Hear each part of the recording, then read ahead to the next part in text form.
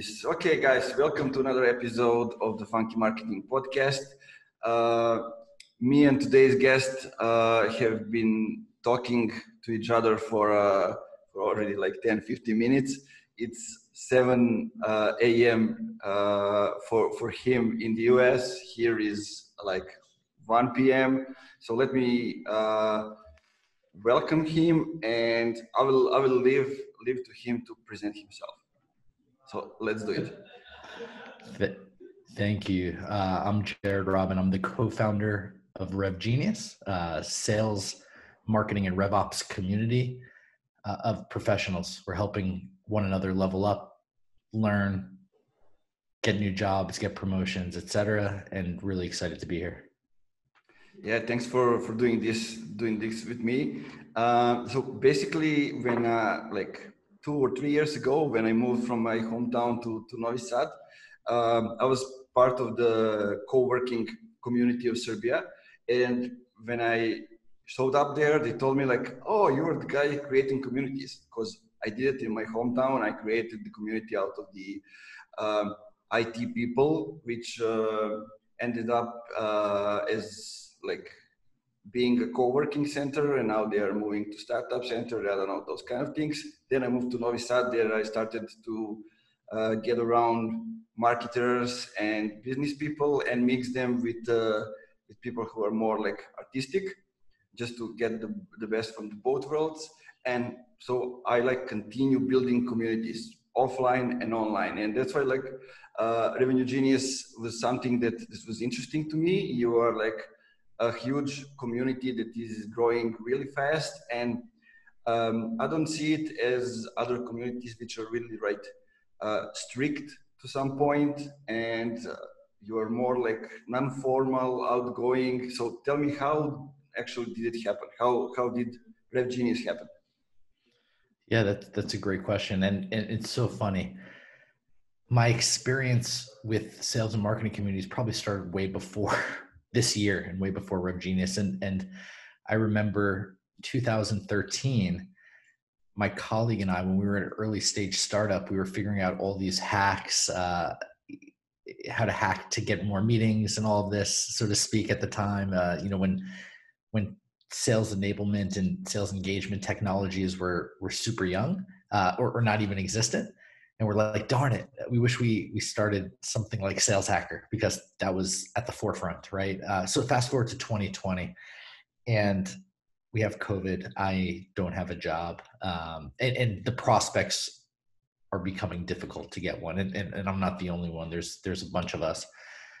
I met my partner, co-founder, Galen, through the webinar circuit. Essentially, there was tons of webinars, more than ever. You probably remember, and just way too, I don't want to say too many, but just so many. And they were coming from all angles. They were coming from communities. They were coming from individuals. They were coming from technology companies. They were coming from marketing agencies, etc. And there wasn't a single unified, aggregated platform for all, right? Like they were each looking and having their own self-interest, and rightfully so. And there was nothing out there that really had the community broadly's interests at heart. So what did that look like to us? We're like, let's come up with like Eventbrite for sales and marketing, a single platform that has everything, and maybe have members, and we didn't use the word members, have visitors, have users, figure out what's most important, help curate it, etc. Well, and at the same time, I was in probably every major community that was out there, from anything that you'd heard of, I was a part of, whether it was paid, free, etc. So I knew that space was there, and I didn't look at it like there was an opportunity there. In fact, I thought some of the quote unquote communities were doing a really good job, and that there might be an opportunity to take that model into other spaces, not sales and marketing and revenue, right? Like maybe creative, to your point, because there wasn't that there. And that's something that interests me and that I'd worked in the past. But anyway, long story short, we we're thinking about what it looked like. We had a Google Doc of all the events, right? And it certainly wasn't super aesthetically pleasing. And we built a network of, let's say, 38 sales professionals and revenue professionals on LinkedIn in a messaging group. And we quickly realized that the power was in the people in the group and not the events. And we moved everyone to Slack and we doubled down on the people. And now I'm in all of these communities, and I'm also able to see that there's a gap. There, if it was an actual gap or perceived gap, there was something there, and there was no community that, at least from our point of view, and judging from the traction, there was, you know, a product market fit that was inclusive to all roles, to all spaces, from sales, marketing, RevOps, and was accessible, meaning low or no cost. So we built some foundational principles, developed some values and a mission, and we started acquiring people and members, and members clearly felt the need to belong. And even if they're in something else, they joined our community as well. And our activity, our engagement, et cetera, was one of the higher communities. So people stayed and they learned, and we developed programming and a plan around them. Yeah, so it started with a LinkedIn messaging group. So yeah, you develop already there, like the engagement, the community, people that are giving value to each other, and then you just transfer it to the Slack, in this case, like the bigger platform made for exactly communities. Yeah, and Slack isn't necessarily made for communities; it's made for messaging. But yeah, a lot of people are using it for communities. It's like either Discord, Slack, or maybe Facebook groups. I don't know who's choosing what. Yeah, I think that there's value to each, and this is actually a funny argument that I think is almost a non-argument. People are saying what platform's the best. We like Slack. Our community told us to go to Slack, right? And that's a big takeaway. Do I think Slack is the best? I don't necessarily think Slack is the best, but it's where we're at, and it's an important part of what we do. And that's because it's already in the workflow of a lot of revenue professionals. They're living there for their teams, or it's something easy. And as other communities pop up, a fair share of them are in Slack, so people could go back and forth quite easily. Yeah, I like it. But I love those other platforms. Discord's awesome. Discord is really great. I think a lot of people who are mostly like gamers or game developers are using it, and so I was in a communications with their target group at the time. So it was hard to get in. You know, there's a Serbian Gaming Association, and it was like I needed to get in touch with the people who are basically running the association, just to get into the Discord group, because I needed to just share some opportunities for them, but I needed to have an explanation. Why am I doing it? I mean, that's how you protect the community in a way.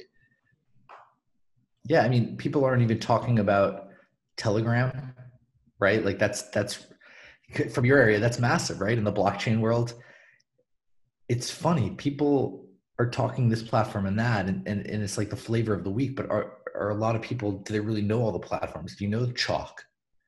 Do you know Clubhouse? Do you know, do you really know Discord, et cetera? There's a lot of really great platforms out there for communities. And, you know, the $1 million question is, when you get big enough, do you build your own, or do you stay on the same channel? And that's an interesting question.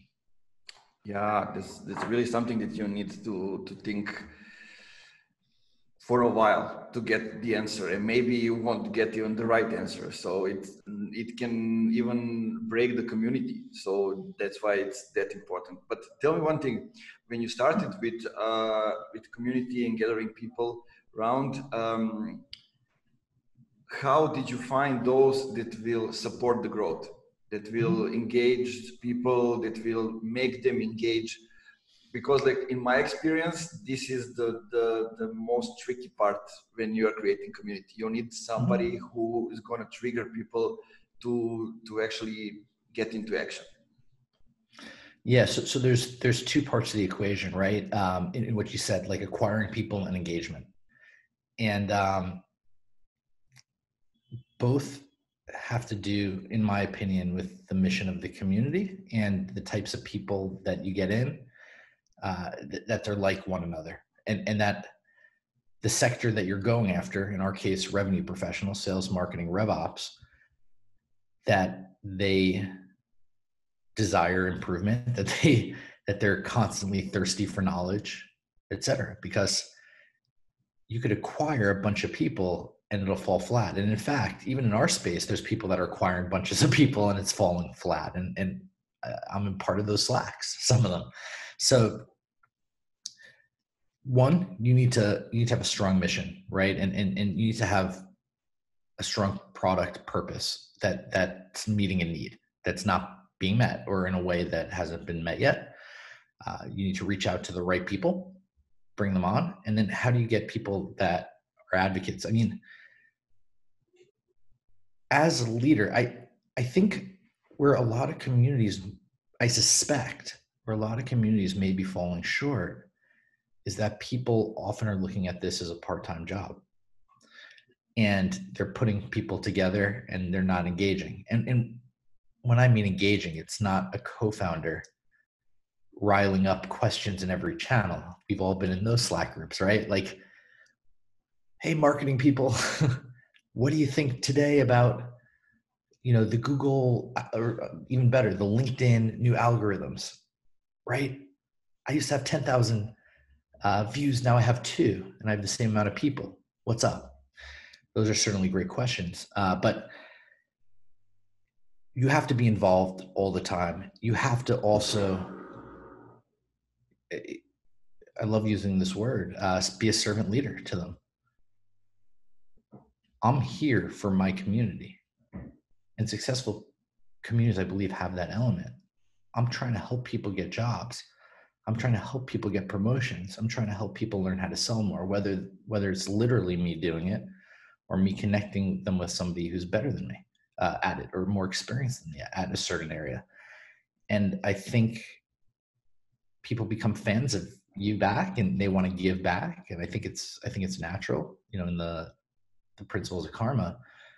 But I think at the beginning of quarantine, when we came about, there was a need to belong. And I think there still is. And there's so many communities that are popping up. It's like the flavor of the day, but you have to take it really, really seriously and be there 100 hours a week. You don't have to work necessarily 100 hours a week, but you have to be there. And I'm there all the time. That's so powerful. Like being a servant leader and like feeling the need to belong. And you sense there that in a community around something that's fairly new, like RevOps, revenue operations. Those things didn't exist, like let's say 3 years ago. It's all new because like marketing, sales are kind of shifting, and they're getting, I like to say, they're getting to the place where they should be, should have been in the past, but for some reason they weren't. So now they're going towards that goal. And I'm interested in, I mean, okay, you're definitely in the space, but how did you come up with exactly those people that you need to get a community around them? Why are those people actually specific, and how did you actually decide to go for the revenue ops? Awesome question. So the true answer is, one of the first name suggestions for Rev Genius was Sales Genius. So that starts opening up the answer, right? And spoke to a really good friend of mine in comms, and we'd always had a plan to go into marketing because I was part of it and everything related, but that was more of an opening up over time. It wasn't necessarily the plan to go in straight away. Sales was the focus. And so that's first off. Now, we wanted to, quickly realized that in the revenue world, it's constantly evolving and silos are getting taken away. It's no longer where sales and marketing aren't on the same team, even if they are on the same team. And SDRs, that role in particular, sometimes reporting to marketing, sometimes as high as 50% of the SDR programs out there, I heard that statistic, are reporting to marketing. And now we have a formal RevOps role. Well, it's a formal role. Are you telling me, Manja, that RevOps didn't exist before? People weren't doing this? Or did it live somewhere else? Okay, that might be a little more of the truth. Was that marketing ops? Was that sales ops? That was what it was last year. Before that, was it just ops? Was it just people that could get stuff done, et cetera? And I think, it's funny. Where's RevOps going to develop from here? I think it'll be called RevOps for a while, but I think that skill set is the generalist, right? A product manager could easily go into RevOps in the right organization.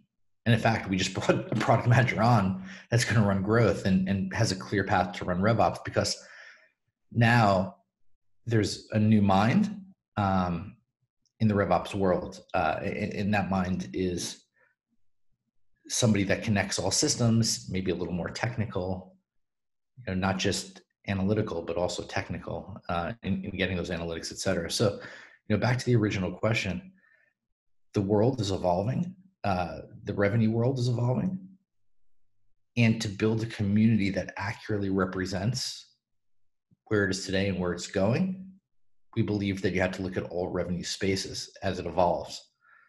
And we're very much for empowering the revenue leaders of tomorrow. And that's all aligned, right? Where the head of marketing becomes a chief revenue officer, or the head of ops becomes a chief revenue officer, and it's no longer a clear path for the head of sales. It's not anymore. You need to be operationally minded. And we've seen it in many organizations where the CMO becomes the CRO. There's a few examples in my mind where the head of ops becomes the CRO, where the salesperson just stays as the head of sales. But we're evolving so quickly.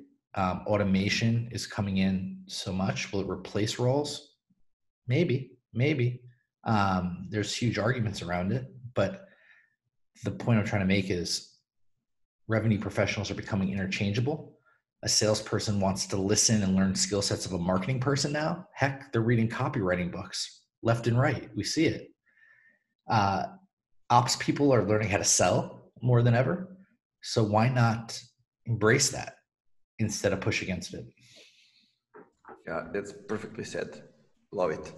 And it's perfectly explained. Like, a lot of people doesn't understand where things are going, how they are changing, how fast are they evolving.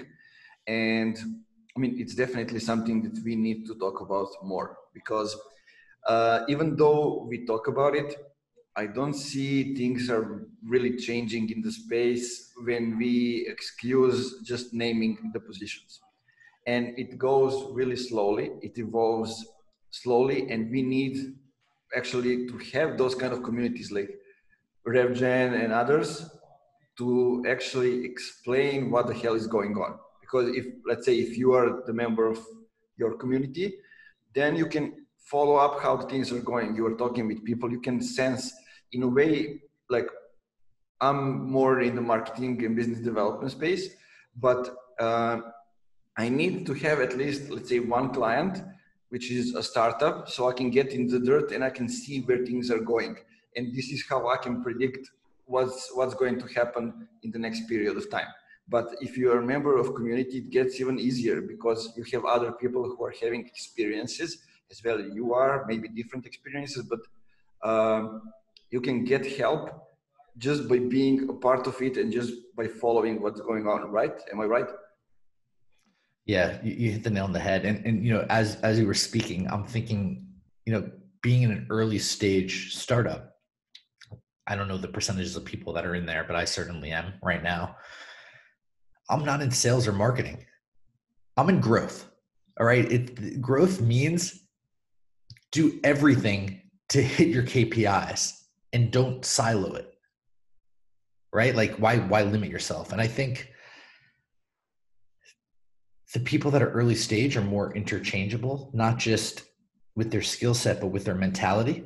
The people that work for companies, let's say that are over 1,000 people, even over 500, they see their career path and their roles are just so. So for them to go from something to something else, there's less likely chance of them getting the same money, right? And that takes away and less likely chance of maybe getting the same responsibilities. There's a ton of exceptions for people at the top, but as somebody who's an individual contributor, that's often the case. Just remember a question that I got on LinkedIn like a few days ago. A young lady sent me a message and she told me it's not necessarily connected to the community, but to growth inside the organization. So she asked me, what do you think I should do to develop my skills and to actually become the CMO one day? Like that's her desire. Like a lot of people are getting into agencies, into marketing organizations, and just CMO is something that's still a desired goal. But like my opinion about it, and I want to hear yours, is that she need to do some things outside of the organization so she can develop those skills in the organization. And she entered like as a rookie, you don't get the chance to do it. You get a chance to do all kind of different things. I mean, it's depends on you. If you want to do more, you will do more, but organization won't develop you to be a next CMO. It's up to you to develop yourself. So I told her like the way I got there, and I got there by doing things outside of the business world. So I organized like huge volunteer camps with 200 people from 17 countries in one moment, and you need to learn how to manage those people for like 20 days. 196, 97 people to get the feedback, to react to the bad reactions from the community because you are changing the narrative, changing the way they see things. So of course they are negative at first. So all kind of things. And when I got into the organization, it took me like 13 months to go from rookie to GM because I was familiar with everything. I just needed to get acclimated into the business environment. So what's your opinion about it? What's the like shortest way to get there, to get to the management positions in like marketing, let's say it like that? Yeah, so I'll address this in a few different ways, right? I think being entrepreneurial in general is a great skill set, whether it's doing something on the side like you suggested, or thinking outside the box with your day job. Right?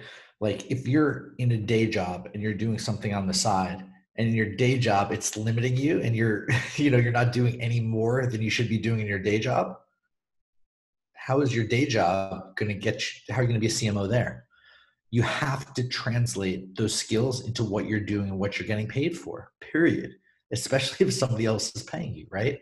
So you could have all these crazy amazing anecdotes to the side, but if you're not executing in your 9 to 5, you're not going to be CMO at your 9 to 5. There's no chance. Zero. Okay, so let's repeat that. If you're not executing in your 9 to 5, you're not going to be CMO at that 9 to 5. Will you be at another one? Perhaps. But if you go to another company, and the CMO typically is not a co-founder role, sometimes it is. So you're not starting it and just giving yourself that title. You're working your way up. If you're not executing at your day job, you will not be the CMO. I don't care how much stuff you're doing on the side. I don't care. So now let's look at executing at your day job. Okay. What does that mean? And certainly do that stuff on the side, assuming it doesn't limit you to be 110% of what you're getting paid to do. Okay, so you're at 110% of what you're paid to do. What does that look like? That looks like you hustling harder than anybody else at your company, period. Okay, and put the blinders on and just worry about yourself. Don't worry about others. Crush it. Absolutely crush it. What does that mean?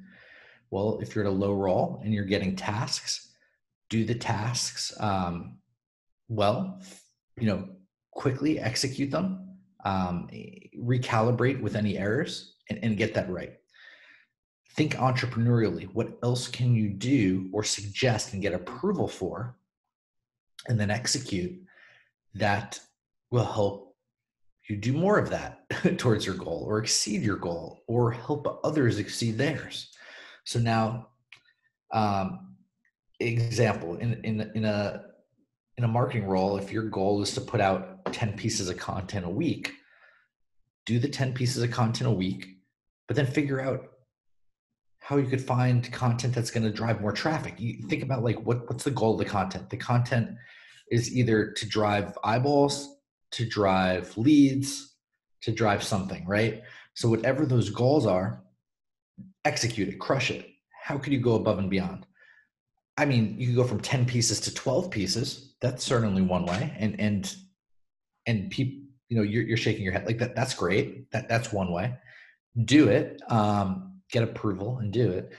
But also, maybe if you switch the titles around, you're going to get more eyeballs. You're going to get more things. Maybe if you teach the team how to share it on LinkedIn, on Twitter, etc., you're going to get more people in, and they haven't thought about that.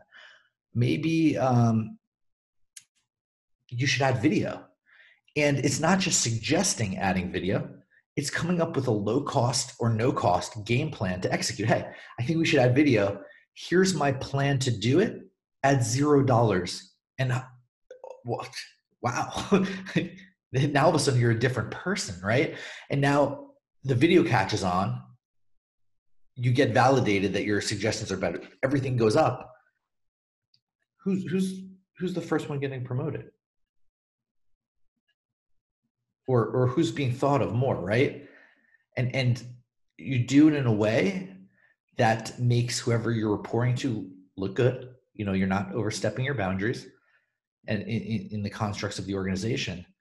And then you're also playing the political game because they brought on an all-star and they'll be CMO first and they'll bring you up with them. And I truly think that. So again, the takeaway is, be entrepreneurial, but if you're not at 110% effort in your day job, it doesn't matter what you're doing outside. You're never going to be CMO of your day job. Perfectly said. I like when somebody else is saying the things that I can find myself in, instead of me being in the role when I'm saying it, because like I remember when I started, firstly, I was learning a lot and watching videos, and I had to get like another job so I can survive while my payment goes up. And while I was reading a lot of stuff, watching videos, sometimes even doing those two at the same time and doing the job, so I was sharing everything, sharing with people. I was lifting up people, so the owners recognized that. And then like when I was in charge of the biggest clients, so I need to set up some kind of a goal for myself because they were just like owners above me. So I said, okay, I'm a GM and I'm in charge of the few biggest clients. So I need to set up some kind of goal, and basically it was the SEO in most part. So, okay, how do I get at least 5 relevant people to the website, new people a day? So I implement this. Okay, it works for like 5 days. I implement that. It works for like 2 weeks. And when it stopped working, then I need to find a different way to get relevant people over there.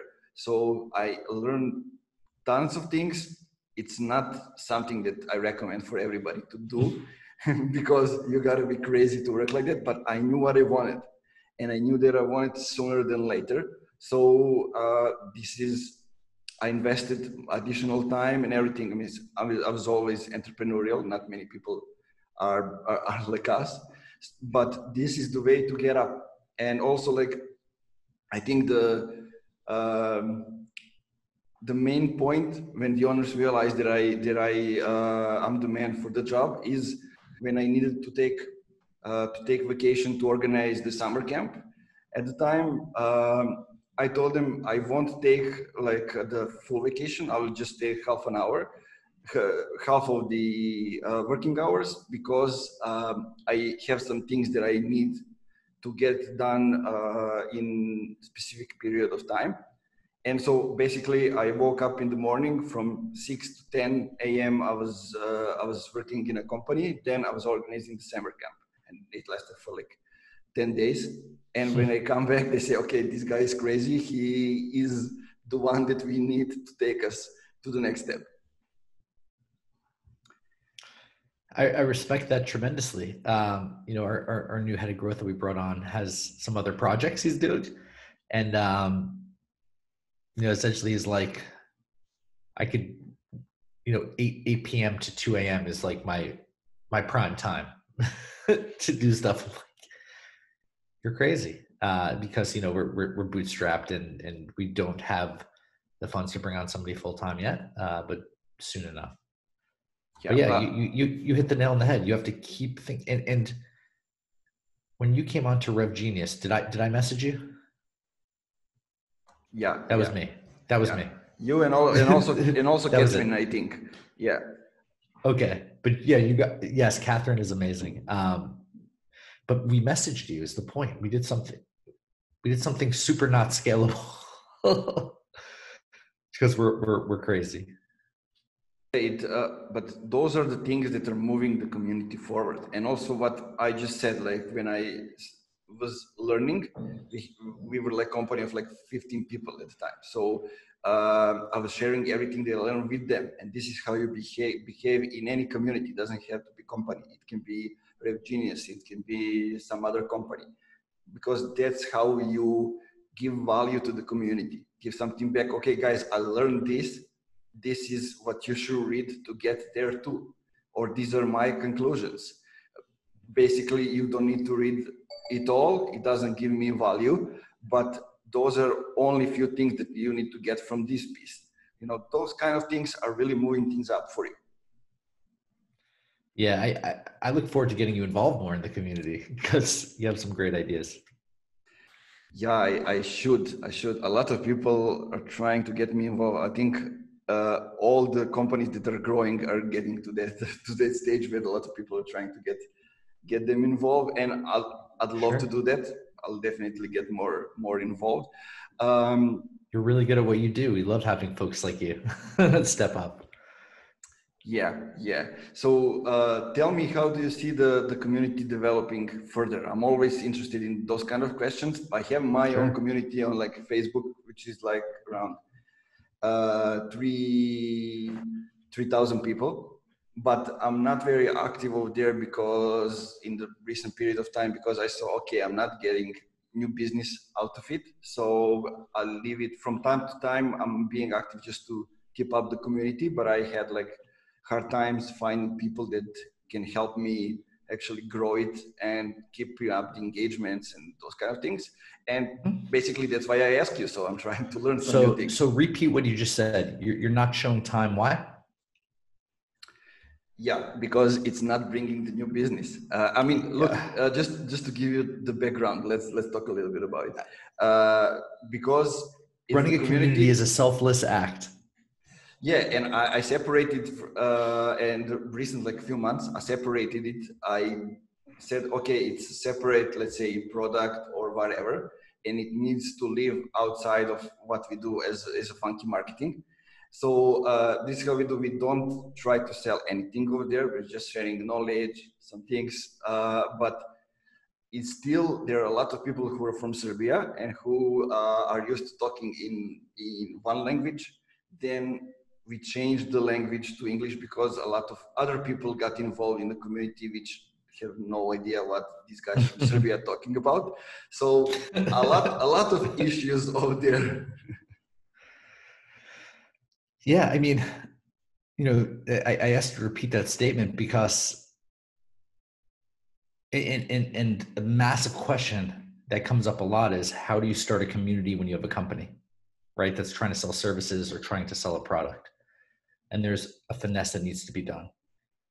If your goal in running a community is to monetize that community, the members for your business, for contracts and stuff like that, and you stop doing it because it's not, that makes sense from your business standpoint. When community is the only focus, as it is in Rev Genius, everything we do is for our members, not for a consulting agency or a SaaS company. Now, we have sponsors, don't get me wrong, but the members are at the core because that's what our community is. And so in regards to the future, I'll keep it vague. And so essentially what we want to do is provide more resources, more things, more events that could help our members actually execute their goals. What are their goals? Sell more, hit quota, manage better, have more of your team hit quota, get promoted, get a job, period. It's still COVID, and I know the economy is, they say it's getting better, but it's still a difficult time for many, many people. As well as find a place to belong. The typical business world isn't super inclusive, isn't super diverse. Can we create something there? So, with all those things in mind, and I'm sure I'm missing a pillar or two, and have a resource just for knowledge to refresh, right? Like, how do I throw the best event? How do I get more attendees? How do I get more meetings, etc.?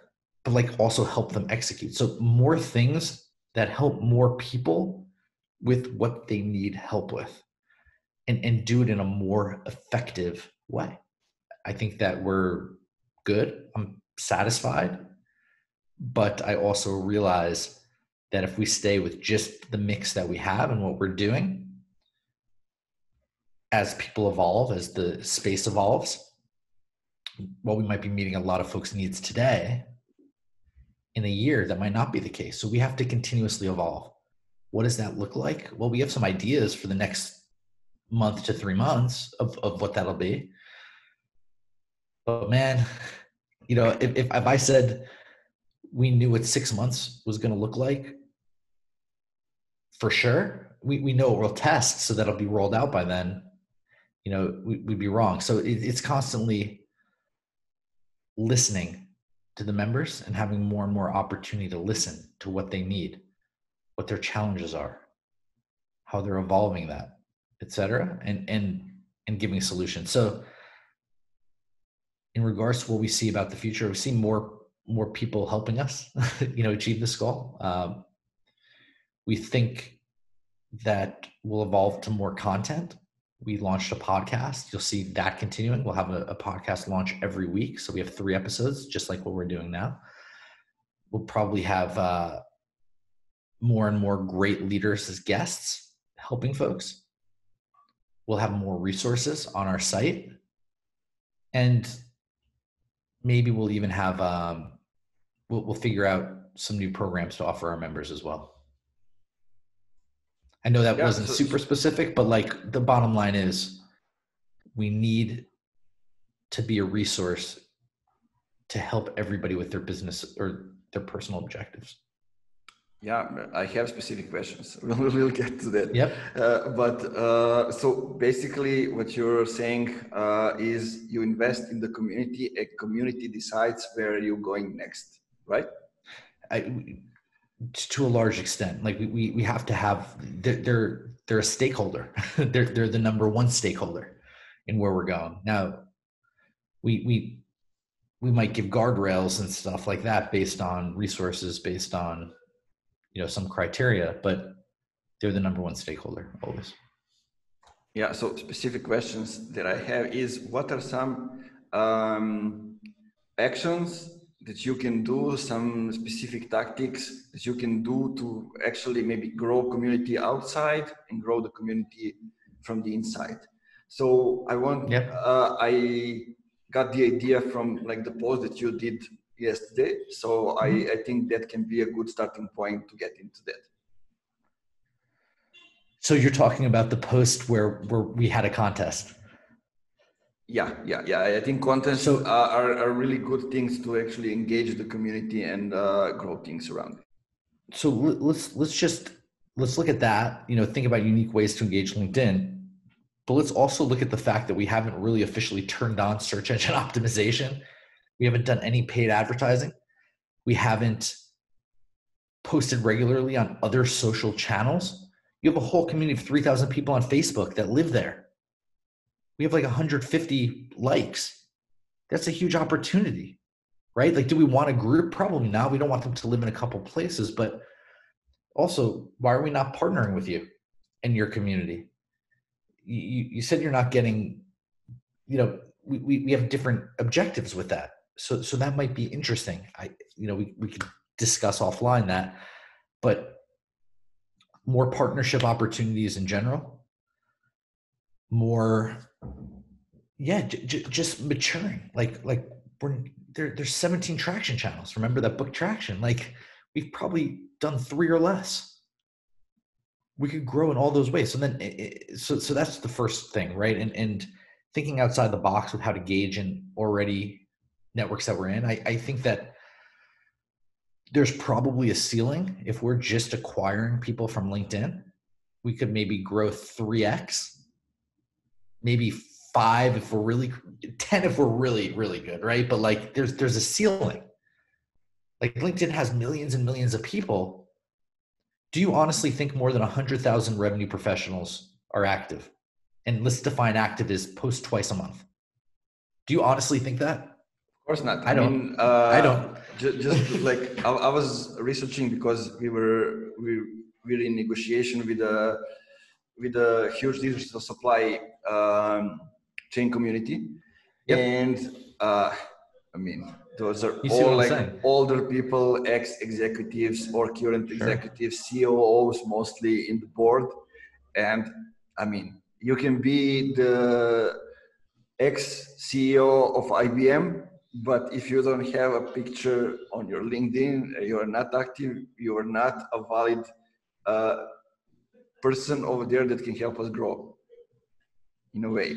And a lot of people are not actually posting, they are just existing over there. So they can not help us in the way. We need people who are really active, right? It's the same thing with you. So those are the first movers, right? The easiest ones.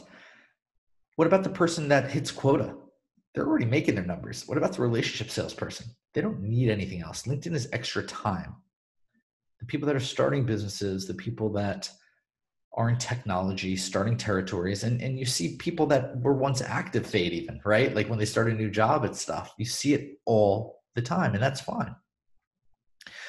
Does that mean these other people don't have needs in the community? I think there's more people that could come in than what you see on LinkedIn, is the point. Do I think if there's 6 million sales professionals or whatever, I saw, I think Outreach threw that number around, and there's some truth to that, that 6 million are worthwhile people, that 600,000 are, probably not. With that said, if I think 20 to 50,000 could be from LinkedIn, I do think that there's more than that living in Facebook, Googling stuff that don't know of anything, that live in Reddit even, and you're using Reddit, using Quora to answer questions. And because of that point, it was important for us to expand into more of a media company, right? And media company meaning content, whether it's podcasts, digital magazine, whatever else comes in the future from us, because people are out there searching for this. And sometimes that's a different person than is always active. And sometimes it's a person that could easily become that. So we're figuring out where to find them, and they're not on LinkedIn. And I think that they're going to certain digital properties, maybe outside of revenue, on a day-to-day basis. That might be ESPN.com, right? For sports. That might be Hypebeast for streetwear. That might be Reddit Core, et cetera. So let's figure out how to create a brand that gives the revenue community that's hot and active exactly what they need, but also is open and approachable for somebody that might typically not gravitate towards that. And that's a big part of brand, if that makes sense. Makes perfect sense. I think that's moving in the right direction. And I like how we got the structure of the episode, just starting from what the community is, how to gather members, how to get them active, and what is the overall like bigger narrative that we need to get in, so we can get out of one platform, include people from other platforms, from other industries. I mean, LinkedIn is mostly like B2B, but there is also like B2C people. There are also some other people which doesn't have anything when it comes to business on LinkedIn. So they are present in different channels, like and like we said, Discord, when like people from gaming industries are okay, they're on LinkedIn too, but creating a brand will actually get those people to come to you. You don't need to go and promote the community around. When you create the brand, and you started a good way. I mean, I just want to say that, so you are not the one saying it. And you started the podcast, the articles, which are all based around people from the community. So they are those that are sharing knowledge. You are promoting them as people, also not only as experts and as people that have something to say, but also as common people. Like this is, I don't know, Marco or Nick. He is like, let's say Nick Bennett, our friend. He was a good guest. Perfect example. He was the member spotlight yesterday. Yeah, he's like a field marketer. Okay, but he's also a guy that likes sports. He's a guy that has some other skills which he involved in what he does, and this is what make him better. And he's bringing all that into the community. And if you come join the community, you will find other people who are just like Nick. And you're not saying that, just the article is saying that for you. Yeah, and everybody's approachable, right? So these quote unquote influencers, well, they got there for a reason. They're good at branding themselves, and they're good at having something worthwhile to say that helps others, right? Nick is exceptional. He was member spotlight. He's also co-hosting with Ashley the marketing lane for our revenue podcast, and super active. And yeah, we're all people. We're friends. We're here to help each other, and that's big. And then from a marketing standpoint, from a visual standpoint, we want to be more approachable, cooler than the typical, some staler business to business branding of yesteryear, right? Although some of it is still around. Yeah. Love it. Okay, so we are near the end. So I have always these questions at the end that I want to ask people, and it is there something that I didn't ask, or something that you wanted to share, or something that you think that we need to discuss in this episode that I didn't think of? So let's get into that if you have something to say. So first off, where'd you get the name Funky Marketing? That's the cool one. Basically, while I was younger, I was playing basketball for like 7 years old. My father was a coach, and we all listened to the old school hip hop. So when there comes like the Gangstarz and the whole like movement, when hip hop got into funk and all those kind of things, and then way back, like my father was also somebody that got a good taste in music. So he was listening to Motown, to those kind of music, and basically a mixture of that got into the basketball, because like outside of the court he was playing basketball. It was Grant Hill, other people, players from the 90s, and outside of the court it was hip hop, because that was something that basketball players were doing.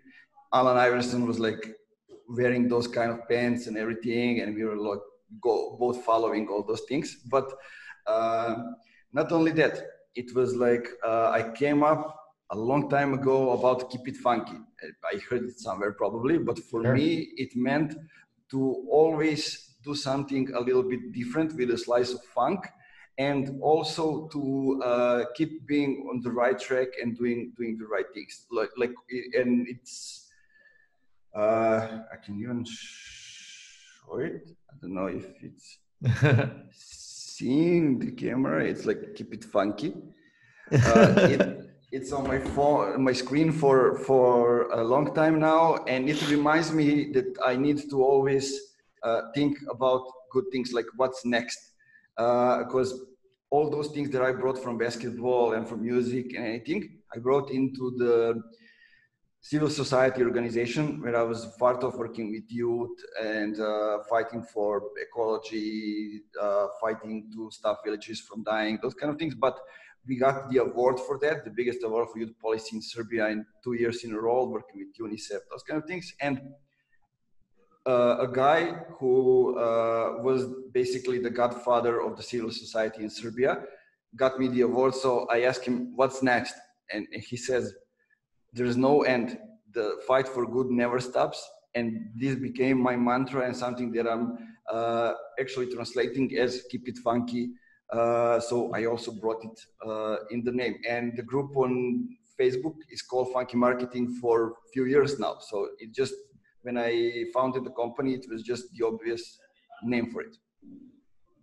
I love that. And you know, any other question I had, you know, the next one on my mind, you pretty much answered just with your name, but it's, you know, what I'm always curious about, because I truly believe inspiration from outside the B2B world helps us be unique, be different, and connect with people in a secret sauce kind of way, right? So I was going to ask what that inspiration was, and you saying your name and going off that story, I think it's relatively clear. So pop culture and mine as well. I think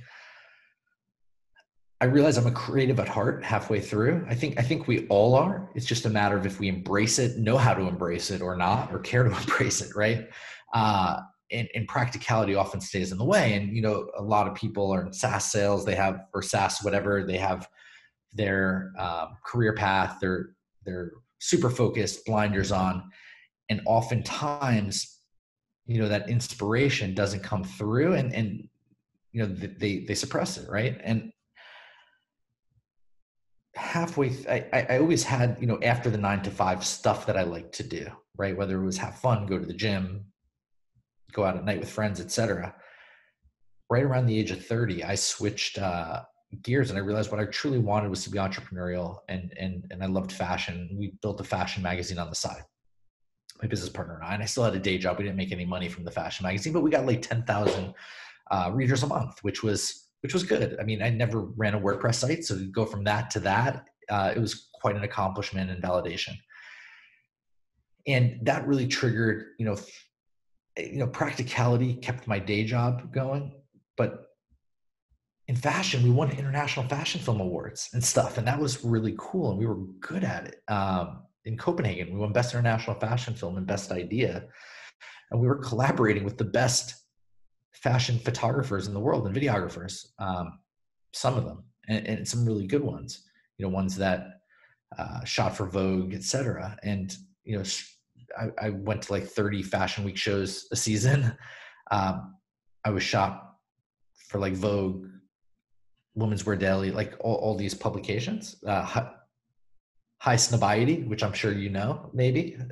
Do you? So like, and then I got like the co-founder of High Snobiety to like be an advisor for a past business, because it was a little pop culture-y.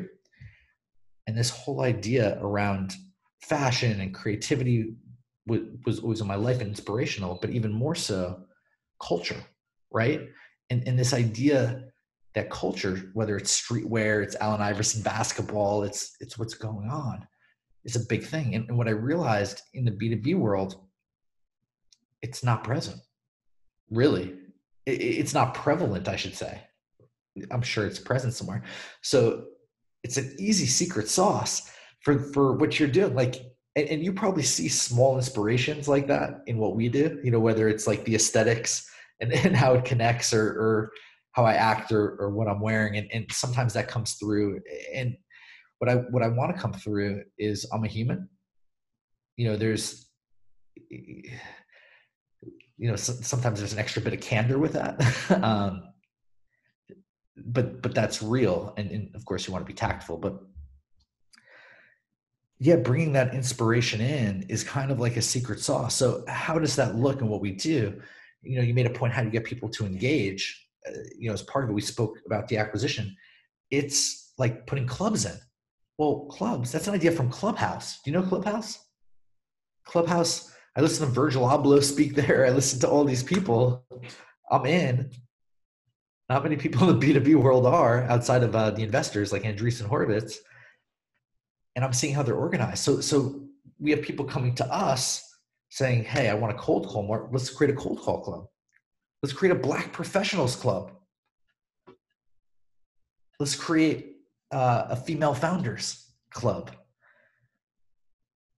Let's create what the people want and need and all that awesomeness. So that's like the little things, how it comes out, and you'll see a bit more. And so that's, you know, my inspiration as well. And I think that's why we connect so well. And I think that's why I connect with other folks that are honest and the funky marketing. That's a cool twist. And I love that that's how your out of the box thinking comes into this B2B world. I think when you do it, whether it's in the name, in a mission, or in a subconscious way, I think that's a secret sauce, man. And bravo for bringing it in. Yeah, thanks. I mean, basically, I'm also coming back not from only Silk Society, but also working with, I don't know, like 60, 70 companies who are most of them like B2C. So using emotions, feeling, showing the stories. As you said, it didn't exist in B2B. Maybe, of course, there are a few exceptions, but it started to change a little bit. And I think now we are like riding that wave that is going to change that gray area of B2B. People thought that B2B is like something that's mystical, gray, that they are targeting companies. When I ask people like, who is your target group, they say it's this company. It's not a company. There are people inside the company. You need specific person over there. That's why like LinkedIn is good, because you can know what's that person's name, surname, and all the other things. And basically people need, that's my conclusion, people need to relax a little bit and simplify things. Bring in music, show your personality, show the way you smile, all those kind of things, because they will appreciate it. Everybody, because this is not approach that a lot of people are having. And also like being kind. That's the ultimate thing. I'm now sounding like Gary Vee, but he's right when it comes to kindness. Oh man, that's a whole nother conversation, a whole nother podcast, but not just kindness, empathy. I think empathy is a secret sauce. I like what you said about music. I have some ideas. We'll talk offline, not recorded, around that, because I think more people like music than I think 95% of people like love music. It's whether they listen to it or not. That's another story. But like, it's just something that hits you. But music in particular, music and fashion are two things in pop culture that connect with people deeply. Fashion especially, right? Like what you're wearing. And even if it is a black t-shirt like you're wearing, or a white shirt with a logo that you can't see here, it's who you are, right? And right down to if you buy 10 black shirts and that's all you wear, that was a conscious decision, and there's a reason for it. Now, don't even Mark Zuckerberg, who wears the same thing every day, he does it for functionality. So maybe he doesn't, identify with it as much, but I've got to think he identifies with it in the sense that I do this because I'm a hard worker and I want to be efficient, whatever. So I think there's a lot of deep levels with what you put on your body like that. And I think if you could connect that, I think it's interesting. Like why isn't Nike advertising on LinkedIn? I think the true answer is because LinkedIn advertising is too expensive. If it was the same price as Facebook, Instagram, do you think Nike wouldn't advertise on LinkedIn? Mr. Funky Marketing? I think they would. Right? Yeah, like, can't you see that? they didn't get into the Facebook space also. That's why Facebook ads are still surviving when it comes to like the larger community SMBs, because the bigger players didn't enter the market. But I think we covered a lot, and I think that we made a great ending, so we can have another conversation soon. I look forward to it. Thank you. It was great hanging. Yeah, thank you for being here.